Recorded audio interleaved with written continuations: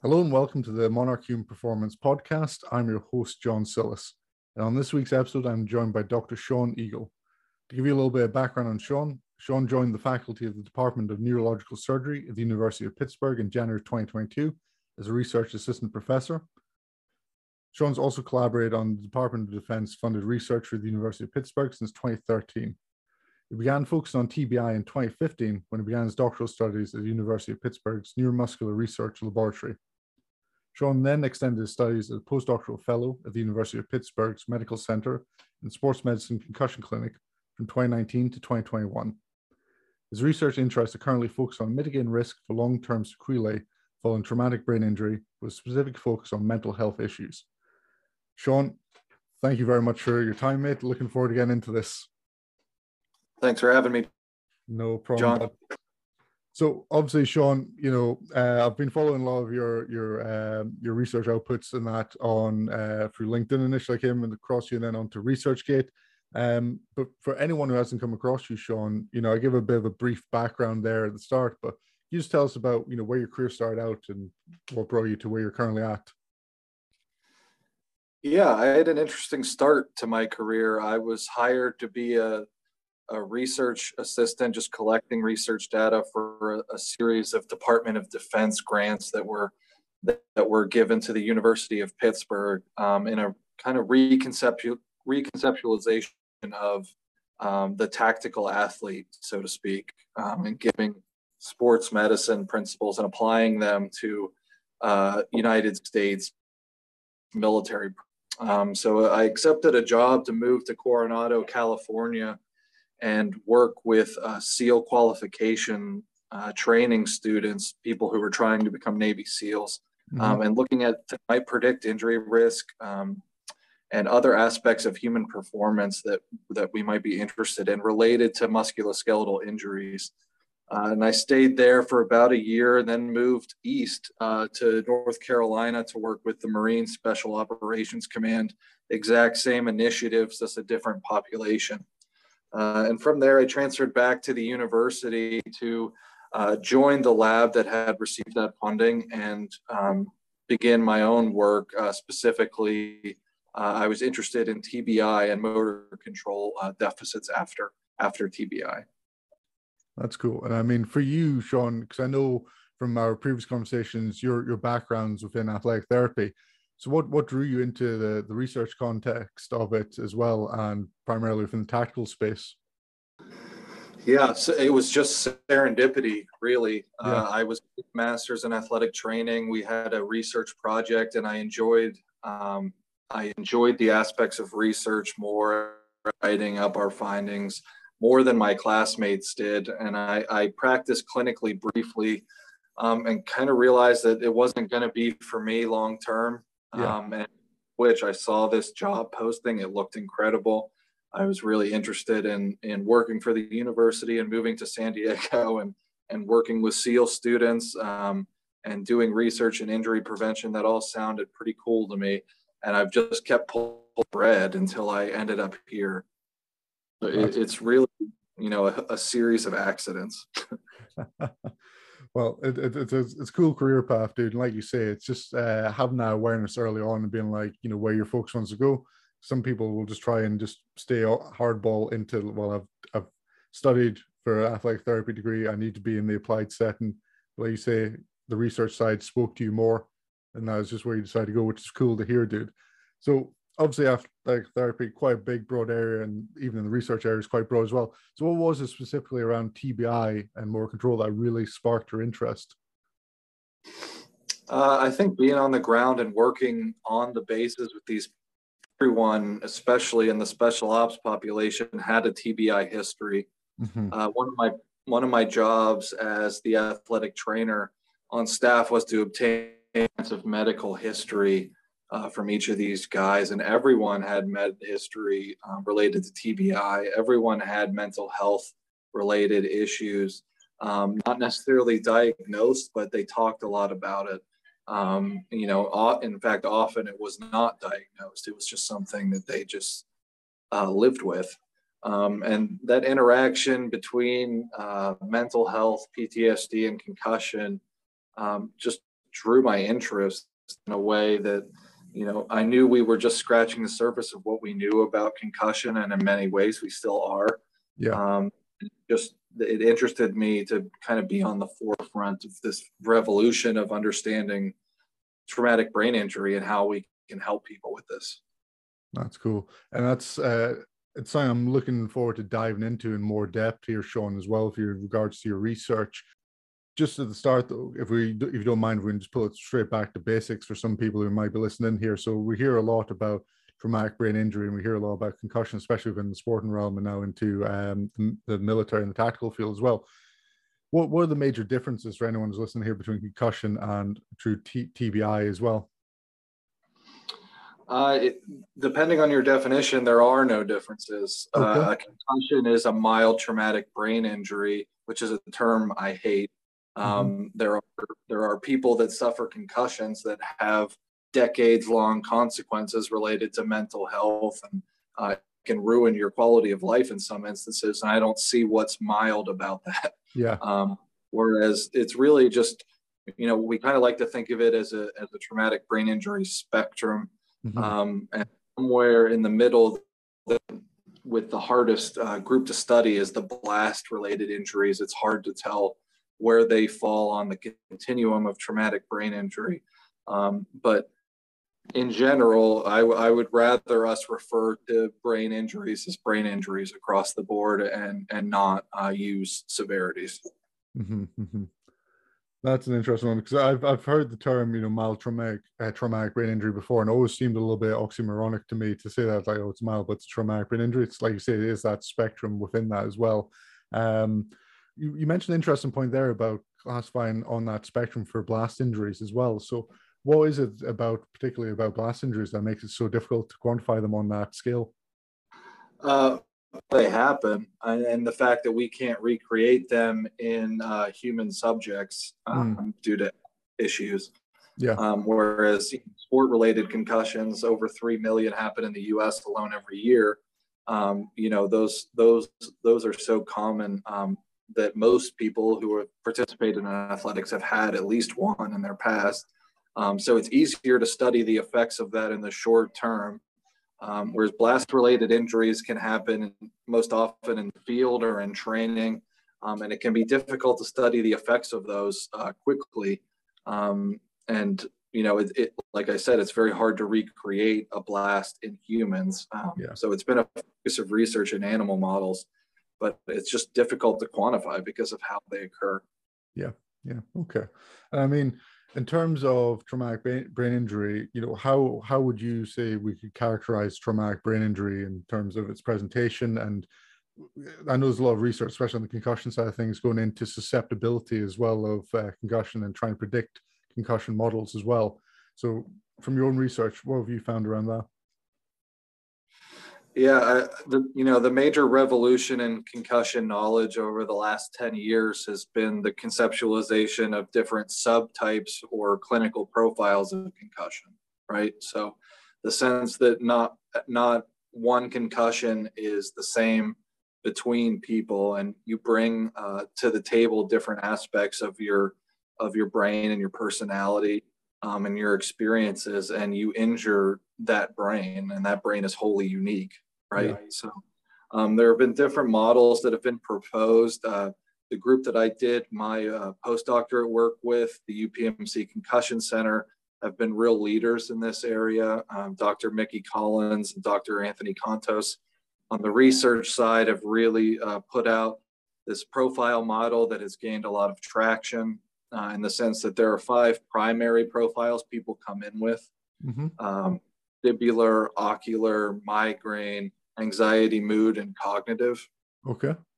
And they use those profiles in targeted treatments for that person's issues.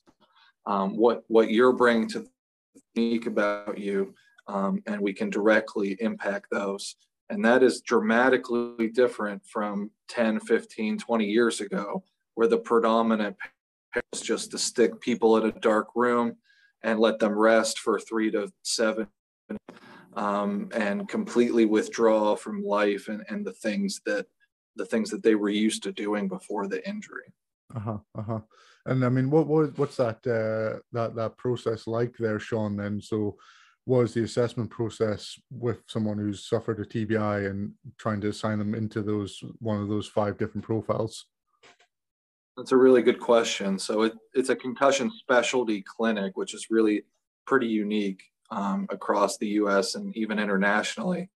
But in general, the clinical neuropsychologist at that group is leading the team effort there. So somebody will come in, they'll take a symptom survey, they'll complete a medical history because we know certain medical history risk factors can predict your outcomes after a concussion. So you'll fill out different issues you might have had before you had a concussion, like motion sickness history, migraine history, things like that, anxiety, depression. And then they'll complete a computerized neurocognitive test, kind of the classic concussion assessment test. And then in the room, they'll talk with the clinical neuropsychologist. They'll complete a vestibular ocular motor screening, a VOMS, to look at how their inner ear and how their eyes are functioning. And based off of those things, they will assign these profiles to that, start them down a pathway to try to get them better in a more active fashion than we used to.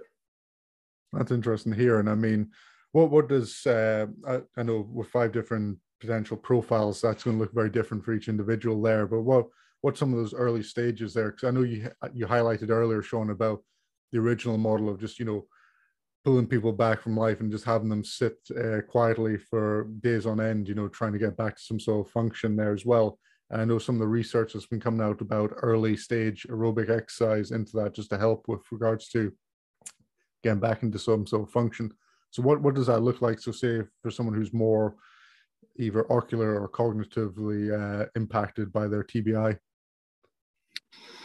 Yeah, well, that's a complicated question, but essentially, someone comes in. Let's say they're showing things that look like they are a vestibular response to the injury. So primarily having issues with balance, with dizziness, and it's ways are impacting the way that they handle their schoolwork, for example, or they're avoiding going to the grocery store.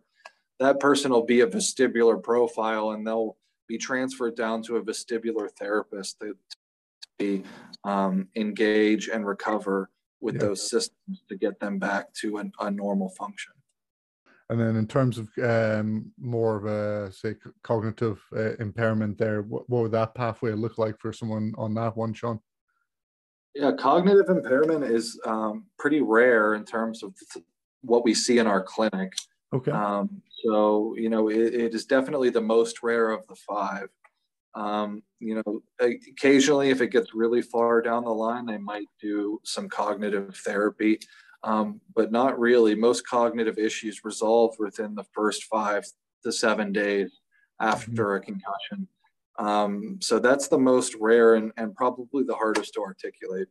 I know you've done some work around, the ocular impairment following concussion. So what's the biggest things we're typically seeing with regards to ocular impairment and just the ability for, individuals just to either track or pick up certain stimuli as well? Yeah, so that's a really good point. The VOMS is another assessment that's come out of the UPMC concussion clinic that has had a big impact.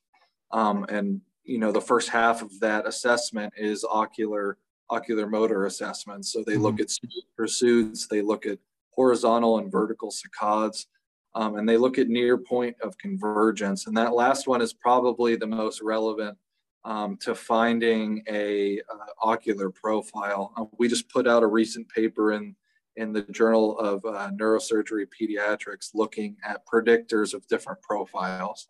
And near point of convergence greater than 5 centimeters was the strongest predictor of an ocular profile.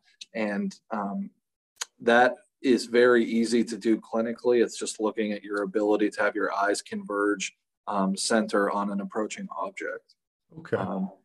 There are some more advanced techniques that are gaining some traction. We've partnered with the Department of Ophthalmology, fixational eye movements, with high grade retinal. Those things aren't ready for prime time in terms of rolling out into the clinic because they're very high tech, they're very expensive devices, but really exciting in terms of finding ways to identify and track the injury long term. Okay. And what sort of markers? So in terms of long term, you're saying greater than 5 centimeters was, if I heard you correct there, then that's a stronger predictor. Yes, of having an ocular profile. So I'm guessing then in terms of that rehab pathway here, you're just looking gradually over time for that ocular range just to be drawn back and back closer to that 5 centimeter point, is it? Yeah, less than that 5 centimeter point is better. So lesser is better with near point of convergence. Farther away, a greater distance is indicative of a poor performance of that visual system. And in terms of, because I know a lot of the research I've seen around concussion impact now, especially around ACL injury, is just that increased risk of ACL injury following concussion up to 2-3 years markers post. What's the big impact we're seeing there from a neuromuscular standpoint following TBI as well? And I know it's a broad question, Sean, but how is this impacting or like therapists or trainers, going forward with regards to how they approach that rehab process? Yeah, so that's a really good question. That was what my doctorate work was in. Those studies started emerging around 2015, and that's really what drew my interest in motor control after a concussion. And that's what I focused on. And I adopted a philosophy related to motor control with one of my mentors from the Neuromuscular Research Lab. His name's Dr. Chris Conaboy.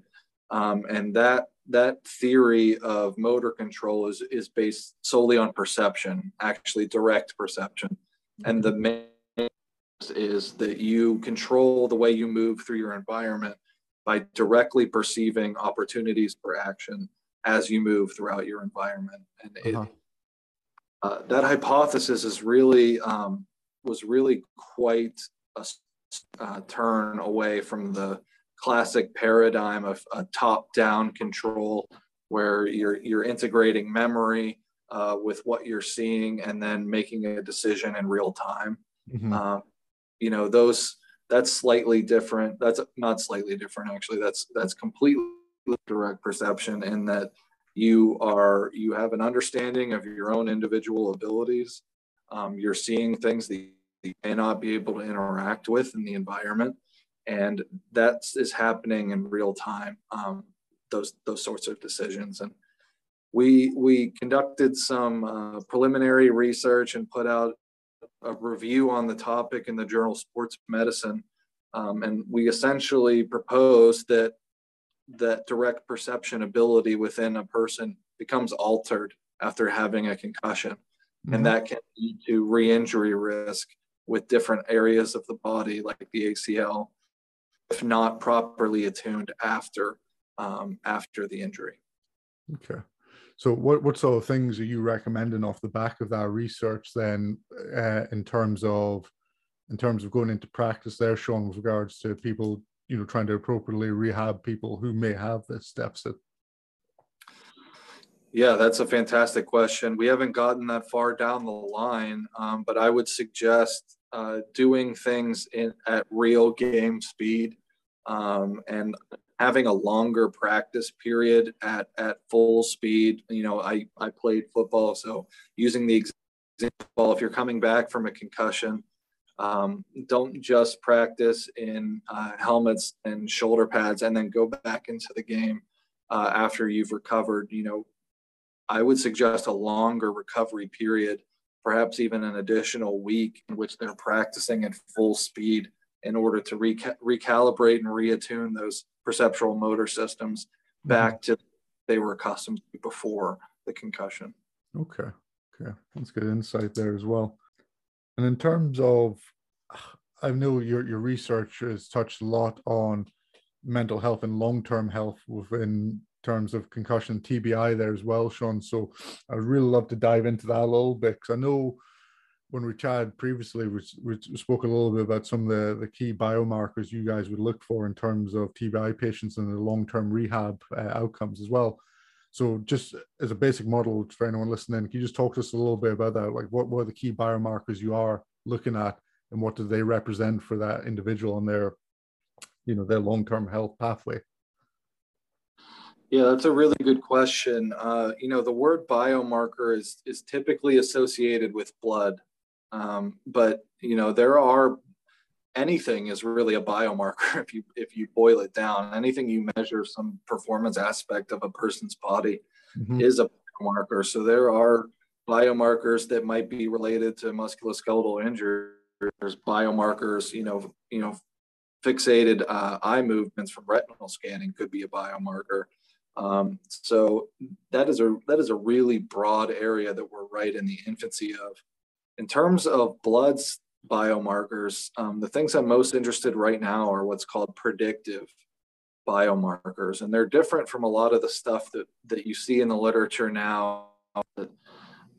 You obtain a blood sample and you use that blood value to predict how a person will respond to a certain therapy or a certain intervention.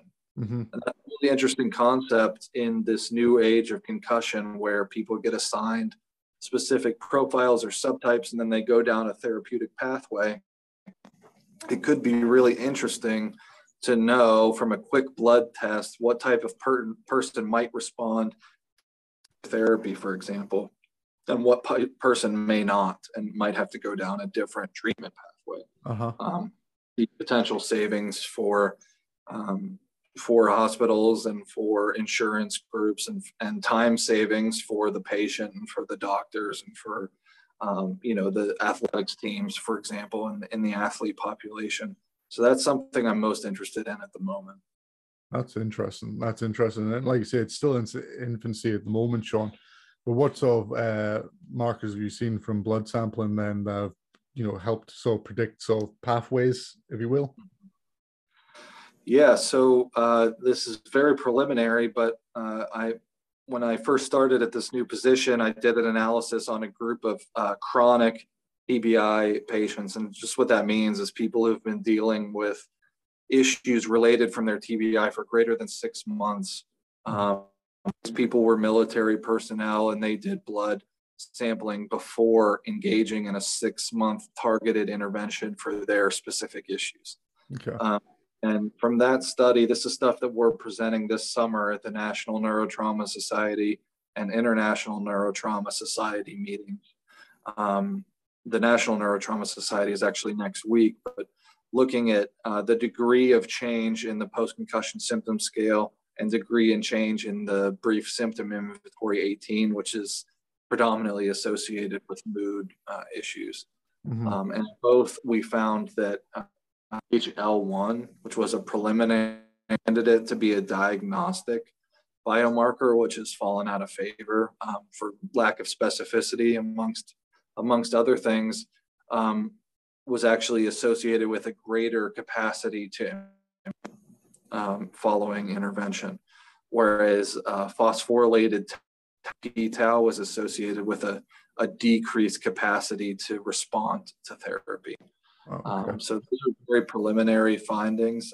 They haven't been released yet in terms of a paper, but they will be soon, and we're hoping to continue that in the future in this population.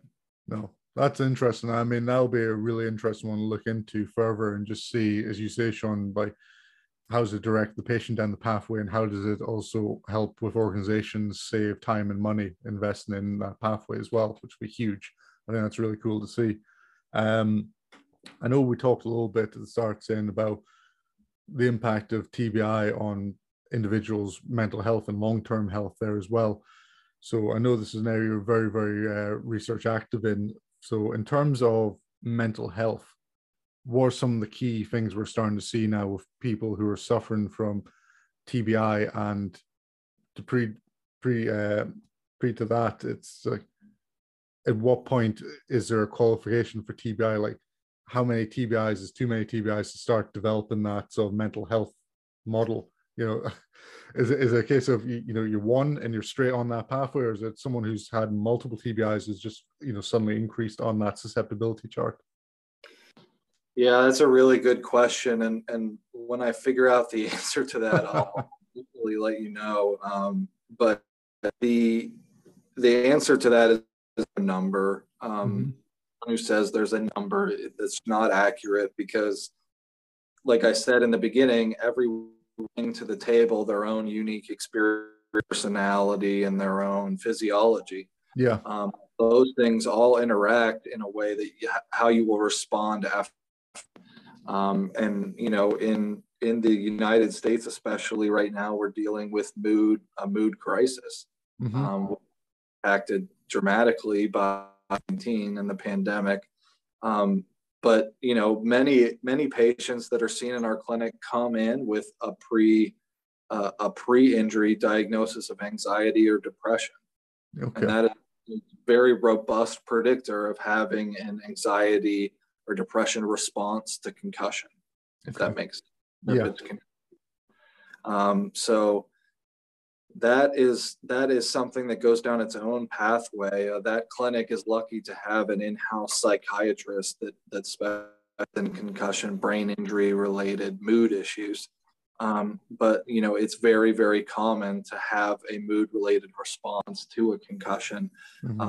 And that is one of the major reasons why we propose that more activity early on will help in recovery. It's pretty well known that the earlier the more physically active you are, the more you'll stave off mood issues. That's true in the general population, not the population. And that's something that we want to try to emphasize. After having a concussion, you're at a higher risk for anxiety and depression related symptoms. Physically active early could mitigate those symptoms and preclude you from a full-blown anxiety or depression disorder. That's interesting. And you say about getting back to some form of activity as early as you can there. So what when you say early, what do you mean by that, Sean, in terms of timescale from someone from initial point of concussion? It's a great question. So many strength and conditioning coaches will be familiar, or athletic therapists, athletic trainers will be familiar with the graded return to play protocol, which has been put out by the concussion and sport group predominantly as the international consensus criteria.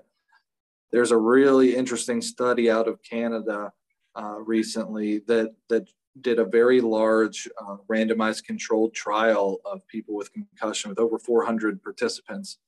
And they found that people who initiated the return to play protocol in terms of just initiating activity at 72 hours and also adhered to that protocol did much better in terms of recovery time and symptomology than the group that waited until they were asymptomatic before initiating the return to activity protocol.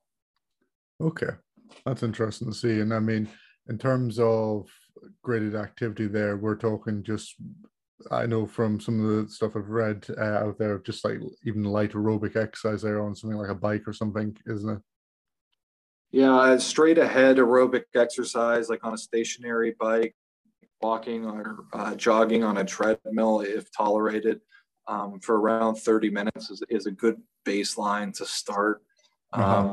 Symptom provocation is okay. You don't want to stop the second the symptoms are observed.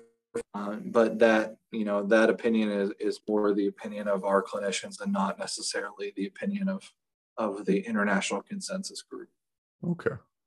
No, I mean, it's interesting to hear and just seeing how that's helping so far. The research has gone into TBI with regards to not only helping to steer best practice in returning individuals back to physical activity, whether it be within sport or within the defense and tactical environment, but also that long-term health and that mental health pathway as well is huge.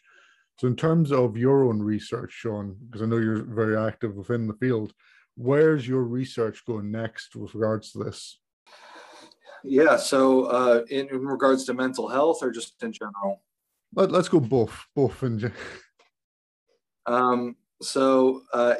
Mental health in general, I've been interested in finding, kind of identifying points where in recovery where a mental health symptom becomes a mental health disorder.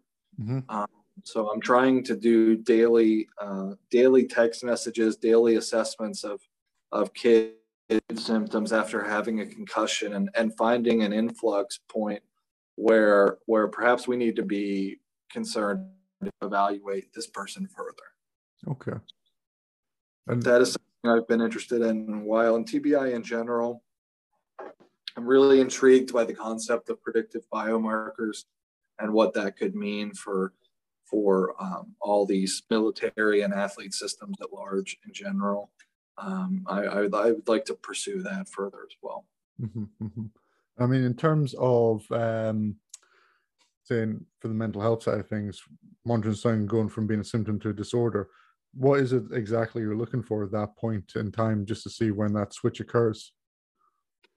Yeah, we don't know exactly what we're looking for at that point, but in general, what I'm interested in is tracking the trajectory of these mood symptoms over time.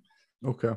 More specifically, which ones have a small, which ones stay elevated, and which ones drop off, and at what days do they drop off? Characteristics in which you can predict the drop off, the time to those returning, or those slopes staying elevated. Okay. That's really more of what I'm interested in.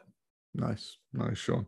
And I mean, in terms of, sorry, just off point here, dude, but in terms of that research paper you're coming out on the 1st of July, if you want to have it just to chat about that, where the main function is around it and what you've discovered, please feel free to, Sean. Yeah, so we have a paper coming out in JAMA Network Open on July 1st.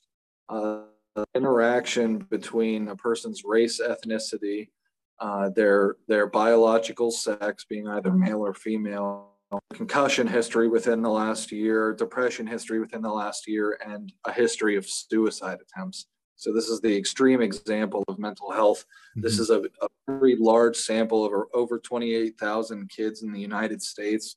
This is a publicly available risk behavior survey that's at high schools every 2 years in a representative demographic across the country. And we found a very interesting, unique interaction between certain race ethnicities, female sex, having a concussion, and having depression in the last year. Those things can interact, increase your risk of suicide attempt, rather, in adolescents in the U.S. Okay.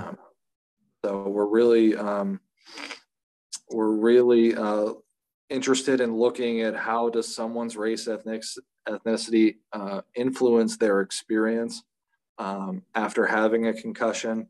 Those things may be related to a proxy of a whole bunch of other different demographic variables. But race, ethnicity, and TBI is just kind of starting to gain momentum and how that can impact outcomes, rather. So this is something that we're excited to look a little bit more into to get a better understanding of how to help people when they come into the clinic. That's interesting. I mean, in terms of that paper there, Sean, what are the significant factors you're seeing there in terms of, biological gender and race? Not what were the strong or most significant outcomes you're finding from that to be as a predictor model? So we use a decision tree model to identify different clinical phenotypes of people that might be associated with a higher risk of a suicide attempt in the previous year.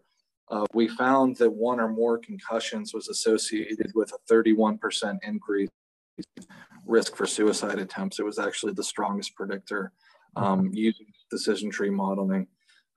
Within that, had a concussion, if you were Black or African American, Hispanic, Latino, or multiracial, that increased your risk to 59% of having a suicide. And in that group of Black, Hispanic, Latino, or multiracial kids, if you were female, it increased your risk further by 34% compared to male.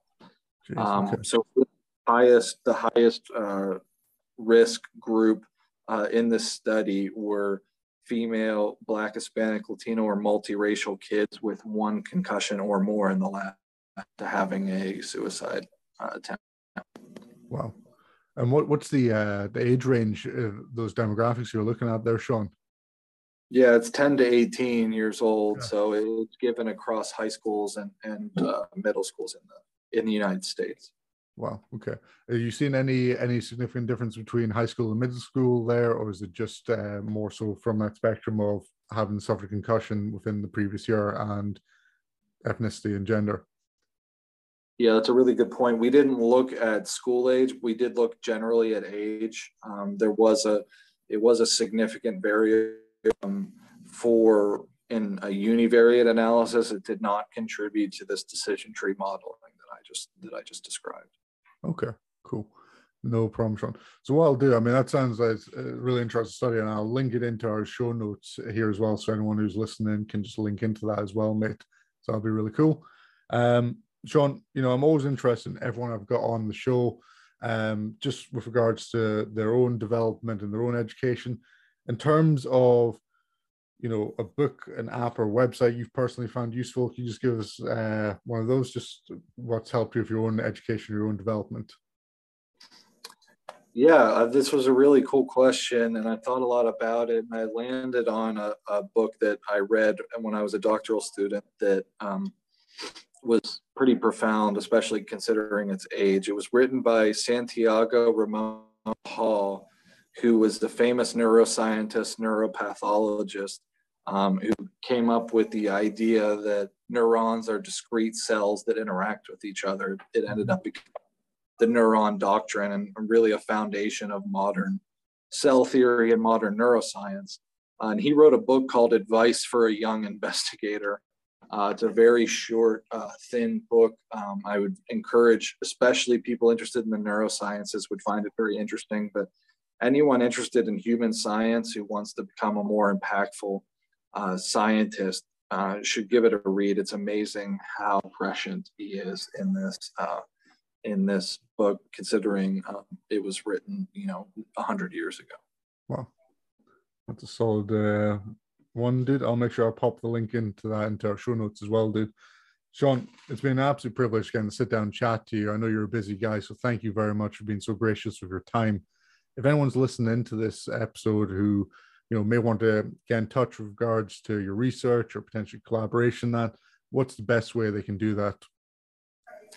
The best way is email. My email is eagle, EAGLE, SR2 at upmc.edu. I'd be happy to talk to anyone interested in talking further. I am also on Twitter at Sean_Eagle. And just try to share research as it comes out related to these areas. And please, anyone interested in, please reach out. Perfect. That's fine, Sean. I'll make sure, once again, along with your book recommendations, some of your research, I'll link everything into our show notes just so it's easy and accessible for everyone listening. Yeah, thank you so much. I appreciate that. No problem, Sean. Once again, thank you very much, mate. It's very much appreciated. Sean, thanks for having me. Okay, guys, so that's another week's episode done and dusted. I hope you guys enjoyed the episode. I hope it gave you some new information or made you think a little bit more deeper into some of your practice or into different topics. If you enjoyed the episode, please leave us a review. It really means a lot to us, guys, and really helps bump up the podcast within the rating scales as well. And once again, please make sure you pass this on to your colleagues, your friends who are in the performance space as well, and just help get this message out. All right, guys, take care. See you next week.